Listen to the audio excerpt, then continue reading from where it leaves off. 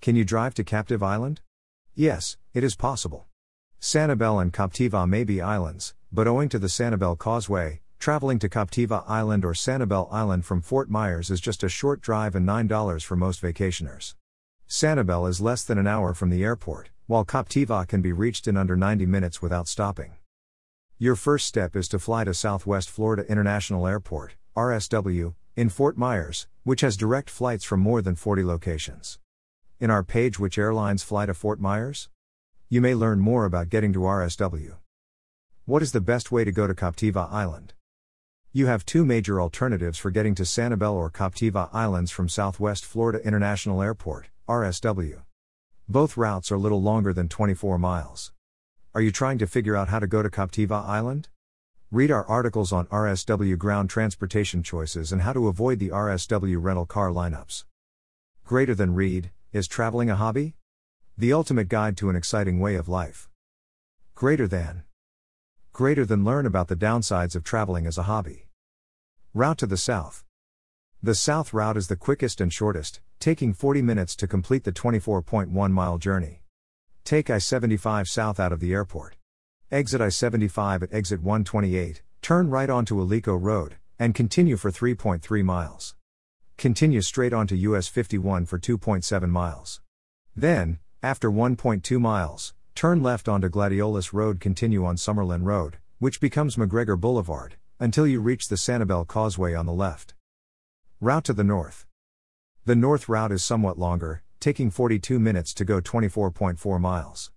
Take I-75 north until you reach exit 131. For 2.9 miles, follow Daniel Parkway west. Follow 6-mile Cypress Highway for 2.9 miles on the left. Then turn right onto Gladiolus Road, continue on Summerlin Road, which becomes McGregor Boulevard, until you reach the Sanibel Causeway on the left. Baseball lovers may like to use this route since it is close to JetBlue Park at Fenway South and the CenturyLink Sports Complex.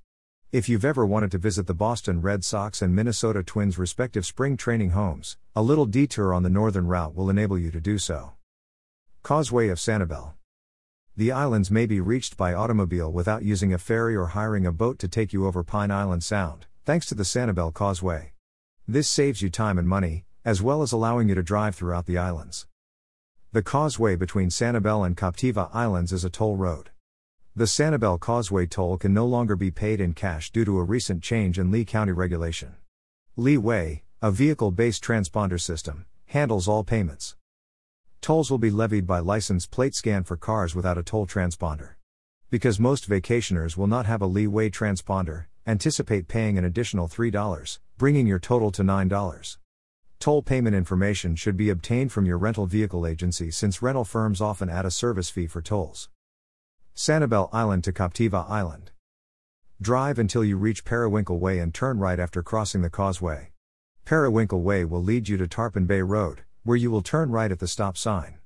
At Sanibel Captiva Road, you'll immediately come to another stop sign. Continue north on Sanibel Captiva Road until you reach Captiva Island on the left. Sanibel Captiva Road becomes Captiva Drive, the island's major route, near Blind Pass, the tiny inlet that divides Sanibel from Captiva. As you travel along Captiva Drive, your final destination will be on your left or right. Backlogs in traffic. Getting to Sanibel from the airport sometimes seem like just half the adventure. It doesn't take much for traffic in Sanibel to back up because it only has one major route. This is true in both directions of traffic. Traffic congestion may be caused by popular places, left-turning automobiles, and the odd traffic officer.